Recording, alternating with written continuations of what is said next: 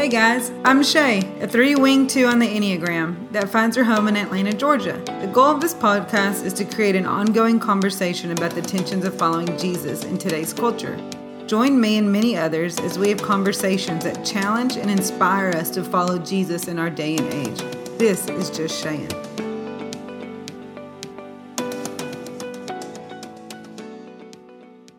Hey everyone, welcome to this episode of Just Shayin'. And I love this because it's an interview that I've always wanted to do, but it literally came in the middle of quarantine. And it's like, hey, we got lots of free time. Let's do this. And so I'm really excited to have, I feel like there's so many things I could call Leif Hetland, but he is the founder and president of Global Mission Awareness. He's the author of probably many bestsellers, but the special one to the world is Healing the Orphan Spirit. I'm sure there's plenty of stories he could share because he probably had to conquer the orphan spirit inside of himself to get that book. And something that I love dear is that he is a huge influence in the Muslim world. He's seen over 1 million people saved through his ministry, and he is known as the ambassador of love. And I feel like I need to have some kind of royal approach to introducing him. But truly, he's a 3 like me. So you're probably going to hear a lot of our 3-ness come out. So if you're a 4, we bless you just to sit back, relax, and enjoy the ride. But thank you so much for coming on and just having a chat with me. No, it's my joy. Thank you so much for having me. And I'm excited just to have something to do in the middle of this hard season of rest. Yeah. At least I feel I accomplished something today. Right. We can check something off of that. I did something with my day today. Yeah, that's right. Thanks for coming on. I've been really trying to go, Lord, what would you have us talk about? Because I really believe that you are just a deep well of wisdom. And just because of your story, because of your experiences, and just your, honestly, I would just say, like, you have lots of wisdom from the fiery furnaces that you've allowed yourself to live in, and the tension with the Father, knowing and truly trusting that he is good in the middle of it all. So I would love for you just to share a little bit about we can say that's a bestseller, Healing the Orphan Spirit, but I'm like, there has to be a story there of some sort. Like, you don't just wake up one day and have a book to write, you live a book.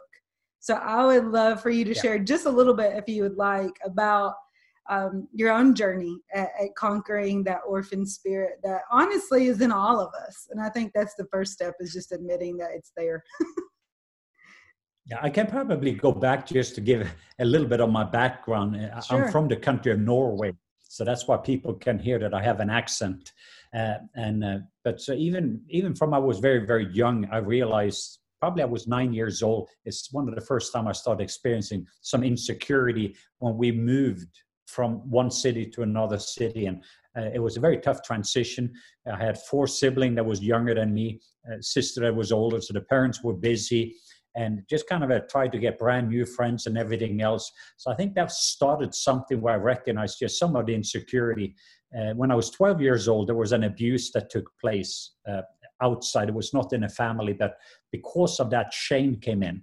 So I think the 2 things is fear and shame was 2 things. Actually, I came into this world full of fear because my mom had a surgery while she carried me, and she didn't know she was pregnant.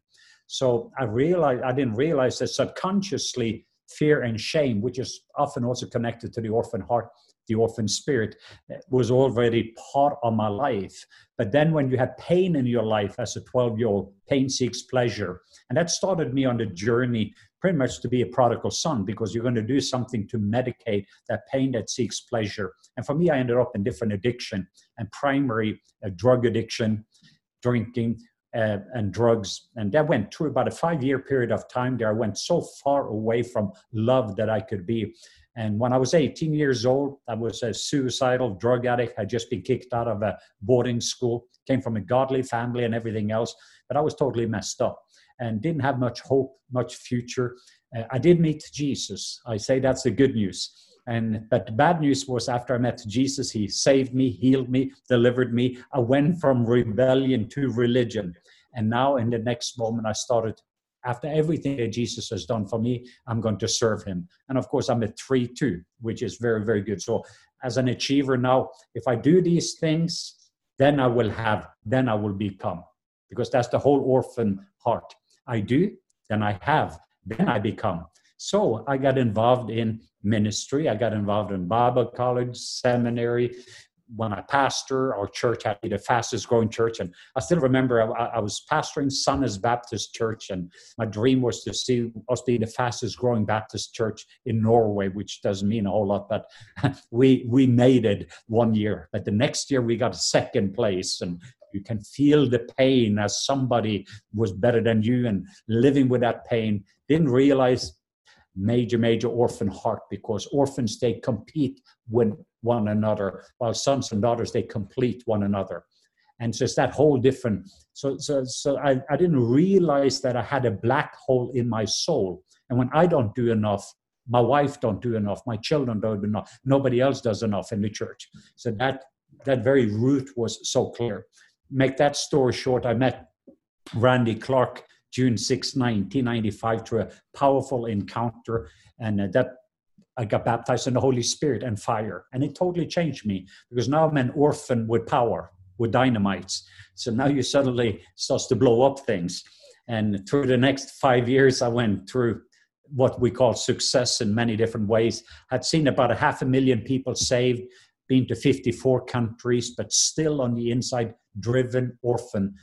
But because I was in top physical shape before, but first I broke my neck. Later on, I broke my back, ended up in a body cast, 12 surgeries. And through that whole season, eventually I ended up not being able to do anything any longer. Being at 3, being an orphan, getting my value based upon what I do. When you're not able to be a husband, you're not able to be a father, you're not able to be a leader, you're not able to do anything any longer, and you're totally broken. And all of that was in year 2000 that God set me up for this incredible encounter. I call it my baptism of love experience that happened in Melbourne, Florida, where this liquid love came in and dealt with the deepest root area. Visit me while I was in my mother's womb. The love touched the 9-year-old, the 12-year-old, and just waves and waves of love just went through my life until I had the affirmation of the Father. And the very thing that we are looking for as trees is hearing the word, well done. Well done. I'm still having that. That is the very root issue in regard to the orphan heart for a tree, is just to be able to hear the word, well done. And the Father just spoke to me, you are my beloved Son, whom I love and whom I am well pleased. Well done. Not based upon what I was doing, but who I was. So that started my journey 20 years ago. And that's when I started to talk about the orphan spirit, because I had lived with one for so long. And I recognized again the orphan tendency in me. And as a result of that, started to develop to help other people to find the blessing, sonship, daughtership, because whom the Son set free is free indeed. I just wanted to be free, and then free people sets people free. So that's kind of a little short background on my journey to how that book and that message came about. No, I love that, because I feel like obviously everything that we read in the Bible is relevant for today. And I think it's the prodigal son. I keep thinking of Peter. I'm like, I feel like Peter would be a 3. Peter would be like, just tell me I did it right, man. Just, and it is just, it's that wrestling of the orphans in all of us, and how it manifests may look different, but the core is we just want to know that we belong. We want to know that we don't have to work for it, but that he really did accomplish it. And that's that struggle, because the culture is telling us work for it, earn it, you have to earn it, you have to earn this, you have to do this. But the kingdom is so upside down that it literally it's just upside down that it shakes you. And I love it because it's confronting, but it's so comforting, because I know for you in this season, I'm sure rest is hard work as it is for me. But in that rest, I'm finding so much belonging. I'm like, oh my gosh, this is so beautiful. Can I live here? Like, this would be great. Like this mindset, this triune shalom.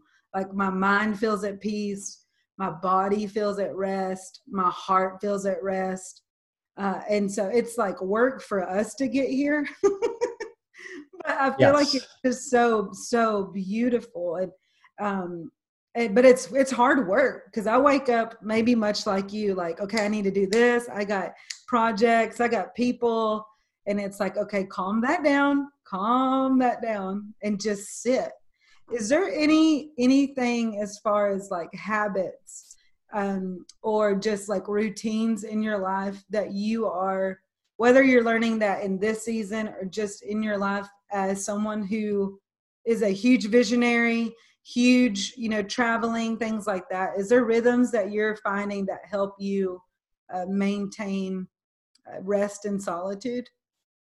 Yeah, I think that I'm not doing a very good job at it, to be honest, in a sense. So it is things that, I definitely have to work on. I still remember when I turned 50, that was 4 years ago, and I had a lot of health issue because I'm constantly gone 240 days around the world in the front line of battles, and I can work 24 hours a day, running a couple of ministry, a business. You write, you travel, going all over the world, solving different issues. But I still remember one day we ended up in Malaysia, and I was whining instead of shining because I had another infection, and I'd had some pneumonia before, and then I had bronchitis, and then that gave me some kind of a fungal infection. It was like issue after issue. And finally, I was like, I've had enough of this. And I ended up in a hospital and came out of the hospital full of medication again. And I'm just hurrying over to the next meeting where we're doing one of our Kingdom family gathering. And, I have to do this again. You have to be the one that speaks there, and then meeting with our leaders. And while you're not feeling good. So I came to my room exhausted at night and just kind of complained a little bit. And then I heard the Lord says, Leif, you have not kept the Sabbath. You have not kept the Sabbath. And it just hit me. And I automatically went back as a 3 and says, that's law. And the Holy Spirit said, no, that's love. That's love. And it was just this big shift for me when I realized that it is not the love of law, but a law of love. That's me loving God, loving myself, and loving people.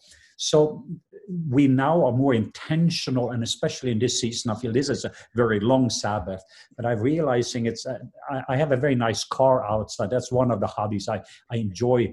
But I realized my car, I take the time to clean the car and making sure there's oil. I put the best gas in the car. I do everything with the car. And I had gauges on the car to measure how everything is with the car. And I just realized if the car is valuable to me, which it doesn't have a whole lot of value, how much more valuable am I to God? And you have to be value, and value attracts value. So I realized I'm just devaluing myself in so many different areas. So I just started to have to find some gauges, even emotionally speaking, because the weapon of the enemy is, number one, is fatigue. And when fatigue comes in, then he pushes the button of fear. And when fear comes there, you don't see the world the way it is. Fear is false evidence is appearing real. Fear. So then when fear comes in, then failure, and then forsaken. So fatigue, fear, failure, forsaken. So the enemy isolates you, and now it is you against the enemy. So I've realized one of the most important things is not my time management, but my energy management, because whatever I'm focusing on is also where my energy goes. So I have to put some gauges that I have in my life to see where's my emotional tank. What do I do that recharges my emotional tank? And what is actually an expense, even in regard to the people that I spend time or invest time. And that has become very important as part of loving myself the way that Papa God loves me, because I was very good at loving God because of the baptism of love, and I love the world. I'm a lover. And as an ambassador, I love going all over the world sharing love. But what I've not been very good at is loving myself. So I have some of these gauges, and Sabbath is a very good day. If you take one day and you check on your fuel, how much gas do you have? Where's the oil right now? Do you need a little tune-up? Do you need a little wash? So having one day a week, 3 days a month, 1 week every quarter, to be able to just tune in, checking all the gauges, making sure that from that place that you're dealing with with the different things that is taking place. And especially for me, I do a lot of heart just checking my heart. Because out of it all, life starts to flow. So yeah, I do have a couple of tools of gauges, and then I'm trying to find out also what is required of me that only I can do. What is the return and what is the reward?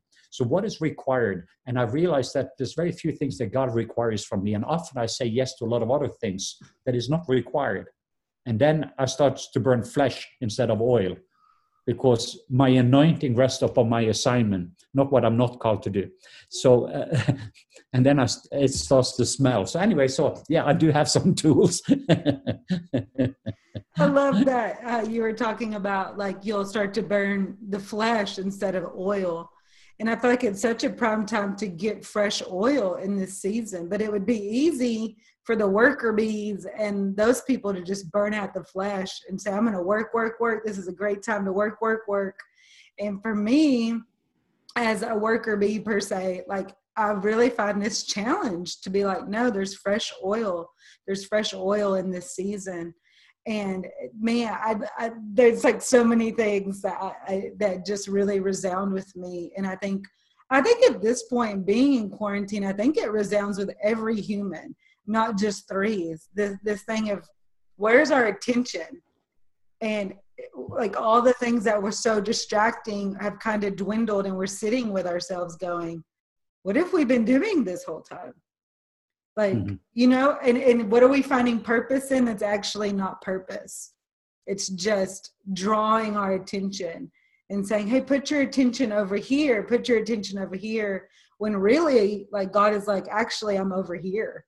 And the challenge for any human to see that right now is very prevalent and very real. I would love to hear, just because I've always wanted to talk to you about this. I even told Kaylee, I'm like, I really want to hear about this. As far as just people around you, and people that know you, people that have that ability to say, hey, Leif, are you okay? I really sense that this may be going on. And how do you handle that in the midst of running hard, when you are running hard? And how do you navigate who sits really close to your heart in seasonal changes? Now, I think that for me, because it's been a big transition, because I'm in the middle, I think we always are in transition. But for me, I had a couple of people very close in my life that was covenantal friends. And then I lost and that was part of the mourning. I didn't realize the grief I was going through. But what Jonathan was to David, and I think we all need covenantal friendship. But his name was Todd Bevan. He traveled with me all over the world. Everything we did together. We were, as I say, I was a spiritual father to him, but we were best friends. And then he died. So I spent 2 years fighting for his cancer. And then when he died of cancer, I didn't realize that the next years that when you have a death in your life, it is more like an amputee. You lost a limb. And the first part of grief is you're bleeding to death. Second of all, you're learning how to live without a limb. You don't get over it. And you never get over it. It doesn't have to be a handicap later on.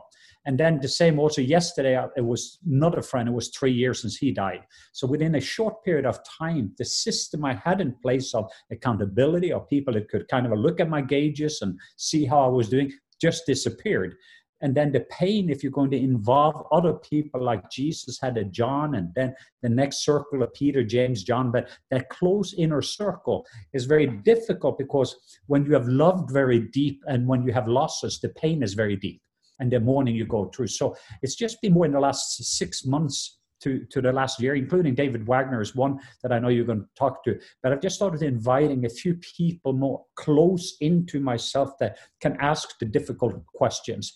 And I have a friend here in town. His name is Greg Haswell, that has also become one of those covenant friends. So intentionally we go there, and it's not much about sin management, but it's about glory management. But that doesn't mean we do not check area, but our focus is there is greatness in us. We are making sure that we are finishing well, that we are, and then we are dealing with different things, that bumps in the roads or different things that we need to take care of. So I'm very grateful that I have a few friends in my life, and I'm starting to open up a little bit more to have accountability, because it's very difficult, especially when you have a public platform. You're constantly out there.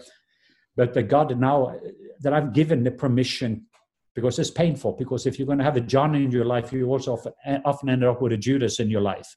And a lot of people, we were like a John without a Judas. So the pain also of the betrayal, when you start to trust on that level, it's easy to want to remove away people from you, but then in the next moment, you become very vulnerable. So I have chosen that I'm not going to go by myself. I'm not doing it alone. And I'm bringing people close into me, and I'm willing to live with loss. And if you live with loss, you can also be entrusted with gain. You have to live with disappointment, discouragements, and all of those things. That is part of, including like in marriage or in any other relationship. But a covenantal relationship is very, very painful. It's raw, it's real, but you need to have that in your life. And I'd rather have that than not having it. So yeah, I'm intentional about, and it's been hard now in the quarantine because I've not been able to meet some of them. We talk on the phone, but it's not the same as giving a hug and looking face to face and connecting on a different level. Yeah, I love that, because I think for me, because I do, like, I think that's the big culture. I think whether it's, even some church culture, you kind of have this view that, okay, these people look like they're running alone. But like Jesus even had 12. Like if there was anybody that was going to run alone, it could have been him. But still, he let people in. And I love hearing about it, because I feel like culture is saying do your thing, and like don't do it in the context of family. And I love that's something that's huge in your heart, is do it with family, do it with kingdom family. Like no person can go near as far solo as they could with others. And I know that's something that you just champion very well with Global Mission Awareness, and just you do kingdom family gatherings, and it's this whole idea of, the new move, if we want to call it. I don't even know how much I really think it's a new move. I think it's always been the kingdom move, is to do it in tribes, do it in family, do it in the context of investing yourself and living vulnerable with people, vulnerable enough that transformation could actually happen, instead of just being vulnerable for the sake of vulnerability. Yeah. So I would love, I just love the way that I guess you live it. And I think it's a huge testimony for people that, although like there's lots of times you may travel alone, there's people that are, that you are connected to and running with, and that you pour into people. I mean, you have spiritual sons and daughters that you're pouring into, duplicating yourself. And I think it's discipleship, And I think also the important thing for people at least to know that pretty much every day I call my natural parents, my mom and dad in Norway. And also pretty much every day I talk to Jack Taylor, who's my spiritual father, and Frida. So I intentionally making sure that I live with sonship. So I connect with my heavenly father, but also I connect to my natural father and my spiritual father on a daily basis. The second thing I have covenant friendship, but also sons and daughters. And many of them are fathering me in a sense. So I do have a 1, I have 3, I have 12, I have 54, and then we have a whole movement out of that. So it's pretty much every day I wake up in the morning and we are connecting and going through things together, going through the pain, losses. Like Paul Yaro is one of my closest. He will be like John to Jesus, and my Filipino son. But just a little over a week ago, in the middle of the quarantine, he lost his mom. So you go through the grief and the pain because he couldn't be there with his mom when she was dying. And then he had his 50th birthday. We're going to have a big celebration in the Philippines. And then you go through the pain. So you live with those pains. So it's every day I also feel that. And then I get the pleasure, the breakthroughs. So you have all the tension, both with your natural children, but also with your spiritual children. So there's no doubt about it. I probably spend half of my time, I would say 4, 5, 6 hours a day on the relational element of just both being a father for our Kingdom Family Movement, but also connecting with other ones that I'm in covenant with. And but that's, I wouldn't be who I am if it was not for the family. Each one of them are making me greater than I am, including like Kaylee here in the office, the different people that God has placed around me. It's such a gift from heaven. So I love that. I kind of want to like kind of pick your brain on this for a second, but I love what you said about how you wake up and you like essentially you are intentional with your sonship. Because I think sometimes what happens in this whole spiritual son, spiritual father dynamic, that lots of people don't realize, like when someone is that to you, like you get to live out your sonship. Like I'm not gonna sit back and be passive and wait for them to have some Holy Ghost moment to call me. If they're calling me family, I'm gonna call and check in. I'm gonna, like, where it's two working at it, instead of sometimes that orphan spirit can be really sneaky and tell you, like, sit back and wait for them to call you, sit back and wait for them to pursue you when they already gave their availability to you. And so I would love how, like, I think it's something that I think people are trying to learn, is this spiritual son, spiritual daughter with a spiritual parent. But what I love is that you are a spiritual father, but also you're a spiritual son, and you're like, I'm still practicing my sonship. I'm still making myself available, because I think it's something that you never graduate. No, I think I've studied previous movement, and because I knew when God 20 years ago entrusted, when I became a son in year 2000 and had a baptism of love, and Papa Jack became my spiritual father, and I have a couple of other fathers in my life, but he became my spiritual papa. But it took me 5 years before intentional, because what I thought I needed was a father instead of I needed to be a son. And that was a big period. That took 5 years. So I realized in the next moment, because then you put an expectations towards him that leads to disappointment of what kind of a father he was going to be to me, instead of what kind of a son I was going to be to him. And when that shifted, something also shifted. So I was such a son to Papa Jack that taught him to father me, that taught me to father people. But my whole focus was my sonship. And that has been something now for all these years that has been very intentional. And then also I'm safe. And I remember I talked to a man named Bob Mumford that some of the older people will know, but it was something called the shepherding movement with Derek Prince and Bob Mumford. It was this huge thing all over the world, but it became more a control thing that fathers and some of the people that remember that, especially in the 70s, one of the biggest movement in the world, but it ended up with abuse, with a lot of father abuse. And it was not them, it was kind of their sons again that started with control and manipulation. But I asked Bob Mumford, I said, how did some of these things happen? And he said, we were all fathers, but we were not sons. And I realized just something hit me at that moment. And I said, I realized that you can be safe with me if I'm focusing on being a son. Jesus was such a son to his father that he was called an everlasting father and a prince of peace. So the question is, who do you say that I am, Simon? Who does the world say that I am? And then eventually it came back where Simon got a father revelation. You are Christ, meaning the anointed. You are the son of the living God. So the special sauce of Jesus is he is an anointed son. He's an anointed son. And Jesus said, Simon Bar-Jonah, Simon, son of Jonah. That kind of a revelation you could have only got from Papa. But now when you know who I am, you can know who you are. You're no longer going to be Simon, you're going to be Peter. And up on this rock, up on what rock? Up on the identity of being an anointed son, an anointed daughter, he's going to build a church the gates of hell will not prevail against. And he gives us keys of the kingdom. And that became so dramatic for me that my focus, that of all the titles, I can be an ambassador of love, and I have all these awards in my office, and I can be an author, I can be a husband, a father. But the ultimate thing is, on my gravestone, I want to be that Leif was a beloved son. He was an anointed son.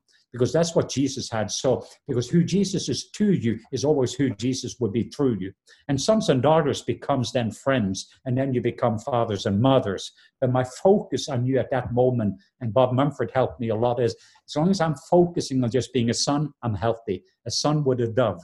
And then out of that, you become friends. And out of friendship, you can father, and you can do a lot of other things. So I say, if you have sonship, you can have apostleship, leadership, relationship, friendship, and all kinds of ships. But if the sonship doesn't go in the front, you will have shipwrecks. What I loved about something that you said in sonship and spiritual fathering and all of that was just that, you know, sometimes if we don't know our own sonship, if we don't know who we are and that orphan thing lives in us, we will live waiting passively for somebody to pick us. But the opposite of that is when you kind of know who you are and somebody makes themselves available, you actually start to see, at least for me in my own life, I started to see that I've actually always had a father of some sort, a mother of some sort that God placed there. But it was my view of it that really messed it up. And it's this interesting, I think it's very, I don't even like the word necessarily relevant, but I think it's super relevant just culturally for our generation, is because we think I'm waiting for someone to pick me, to see the anointing on me, to see all, this formulated thing of like, yay, they see me. But when you know who you are, like you start seeing, wait, there's a pool of people of wisdom that I can pull from. And it's just a completely game changer. The way that you said that, I feel like is just so, like, I literally felt like Holy Spirit be like, that was a mind shift that I'm even living out right now. The way that you said that was just, when Jesus knew who he was and he knew he had access to the Father, and he didn't sit around waiting for the Father, like he just knew he had it. And it's so mind-blowing to me. And it was also where Simon then, when Simon captured, because that's when Jesus says, who do you say that I am? First is, who does the world say that I am, but who do you say? And when Simon got that Father revelation, he went from being a Simon to becoming a Peter. He became a rock. And each one of us would go from an orphan to be a son. The name Simon is an orphan way. Peter is rock. This is unshakable. Upon this rock, upon the rock of being an anointed son, anointed daughter, upon this rock, I'm going to build a church, a family, a community that nothing can stand against. So this is the unshakable place. That was the secret sauce in the life of Jesus. This was the very thing that, if you want to smell Jesus, what of all the titles, of everything about you, if you were to say, what is the special sauce of Jesus? And then Simon get it from the Father, because that's the only true revelation, is what you get from the Father. And say, wow, you are an anointed son. You are Christ, meaning the anointed. You are the son of the living God. Wow, Simon. Simon Bar-Jonah. This kind of a revelation you could have only got from Papa. And now when you know who I am, you can know who you are. So you are no longer going to be an orphan, you're going to be a son. And then upon this identity, I'm going to build everything. Everything flows from that. And that's that has been, for the last 15 years at least, been life-changing for me. Yeah, and it is like, it's part of you thinks, and at least for me, I'm like, this is so simple. Why is it so hard to grasp? Right? But it's like, it's lifetimes, it's layers that he's like, okay, I want to deal with that layer. Or, like you even mentioned at the beginning of just like, you entered into this world with trauma. You entered in, not even, you didn't know. And like, he takes us back to those places and he redeems them. And he brings his love in and he fills it with so much love. And I love it because it makes God not, I don't want to say ooey gooey, but almost ooey gooey. Like he's just that much in love with us. He is love. Yeah. And so he's not the hindrance. I'm the hindrance. And so and I love that anytime I've seen you minister or anything, it's the invitation. Well, let's ask for a baptism of love, because perfect love casts out all that fear. Perfect love casts out that insecurity. Perfect love it casts out that trauma, because he comes in those deep places and he starts to rearrange our DNA that he sees it, but it's just we change, we transform, and we begin to own, like, this is how he sees me. Come on. It's so good. It's so simple, but it's so good. It's almost so simple, it's profound. You're like, really? Like, I don't have to work for this. I don't have to earn it. It just is. Come on. It just is. And I would love for you I want to give you just time to, like, I would love for you just to pray however you feel, Holy Spirit, to just pray over people. And wherever that goes, like, I would just love to just jump into that baptismal of love and release oil and whatever. If you don't mind, I would love to just jump into that. Oh, that's beautiful. I'm just I'm just getting that beautiful picture of the prodigal son, that he's kind of struggling and wrestling and he's heading home. And the Bible just says that the father was looking. He was not looking away, but he was looking towards him. Then it says the father was full of compassion. Then it says that the father was running. Then the father was embracing. And then the father was kissing. And I thank you, Father, right now that you as a good Papa is just looking at each one of us, wherever we're at. And people are in quarantine and locked up in houses, or with all of the different circumstances, that we have a caring, loving Father that is looking. It's like, where's my son? Where's my daughter? He's looking. He's looking. He's looking. And I thank you for that look of love that changes everything. But we don't have to prove anything any longer, because we get the approval by the look of the Father. That's my son. That's my daughter, whom I love and whom I am well pleased. We just even invite you now, Father, just to come and just embrace us and kiss us, and with your compassion, just baptize us with that love. Let that perfect love just take away all fear.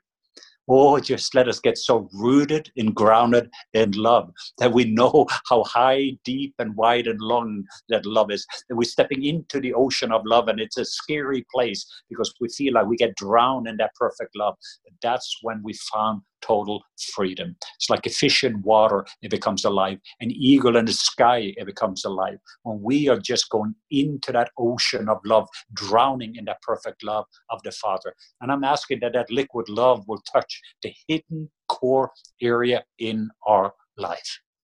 Just remove away all shame. Move away all fear. Let a love just going in and take away all guilt, and let a liquid love just going in. And the very affirmation of the Father, when we have what I experienced in year 2000, that audible voice from heaven that says, "You are mine, and you are my beloved. You are my beloved son, or you're my beloved daughter." You're not just his, but you're his beloved. You're not just his beloved, you're his beloved son, or you're his beloved daughter. You're not just his beloved son or his beloved daughter, but he loves you. And he is well pleased with you. Congratulations. You got an A+ before you take the exam. You're no longer going to live from pressure, but the Father's pleasure. And I just ask for grace now for everyone that is listening to wake up in the morning to see your face, Papa, to hear your voice, to feel your love, and experiencing your pleasure, and living from that place of pleasure, knowing the Father is already well pleased with you. It's not about scoring or not scoring. It is out there playing ball and having fun, knowing it is Father's good pleasure to give his sons and daughters good gifts. So just let these waves of love just continue through the day, and wake up in the morning, wow, knowing he's well pleased. Going to bed knowing my Father is well pleased with me. Not based upon what I do, but based upon who I am and who Christ is in me, Christ within me, that is the hope of glory around me. So I bless you in this season of upgrade in love. Whoa. Yes.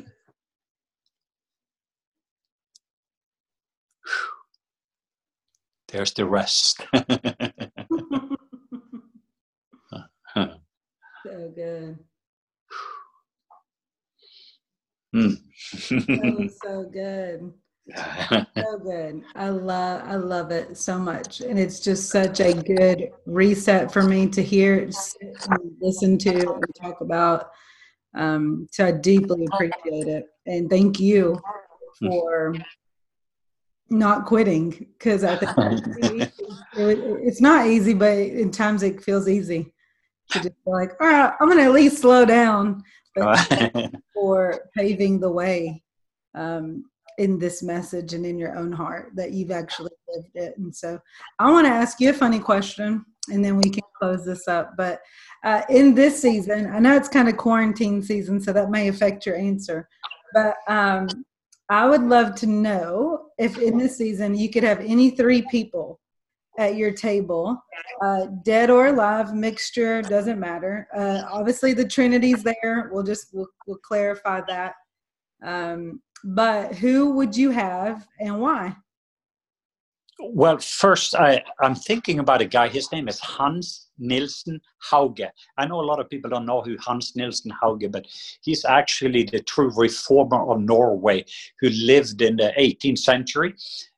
So when Norway was a third world country, a farmer, a nobody, and then had an encounter, and how that one person actually, if you study the root of why Norway is what it is today with the fruit. So I've been a student, and I'm studying his life right now as a reformer of somebody that paid the price, spent his time in prison, died because of the horrific prison sentence of what he went through, the price that he paid so that we can play, and that my country, Norway, is what it is today because of him. So I would have some great conversation with Hans Nielsen Hauge. And I think I would like to have Jimmy Fallon, another one, just because I needed some good laughter. I just love his personality. I love the spark. It's totally different people.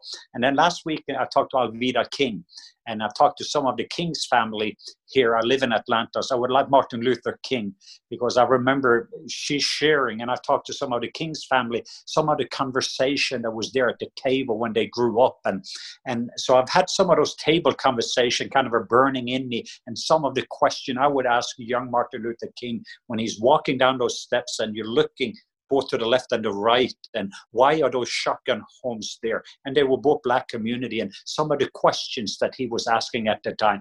So those are the three people that came to my mind. Three totally different people. And Hans Nielsen Hauge, who was a reformer in Norway. And anybody go online and study and find out about his life. According to my friend Bill Johnson, he says that it's the best reformer in the history. So he has two favorite reformer. One is in the Bible and one is in history, and that is Hans Nielsen Hauge, and one of those heroes that nobody knows about. And then Martin Luther King. And then I would also have Jimmy Fallon, mainly just because I don't watch it that many times, but it's like I would love to hang around that guy just to have some fun. Yeah, I feel like Jimmy's that person where we're all like, he would be a great friend. Like, yeah, like he would make me laugh. Yeah, like he would be fun to hang out with. I love that there's a reformer at your table, because I feel like we're sitting in the middle of a reformation. So I love that you're digging into that, and it's such those are awesome. I'm gonna go look him up because I'm like, I've never heard of him.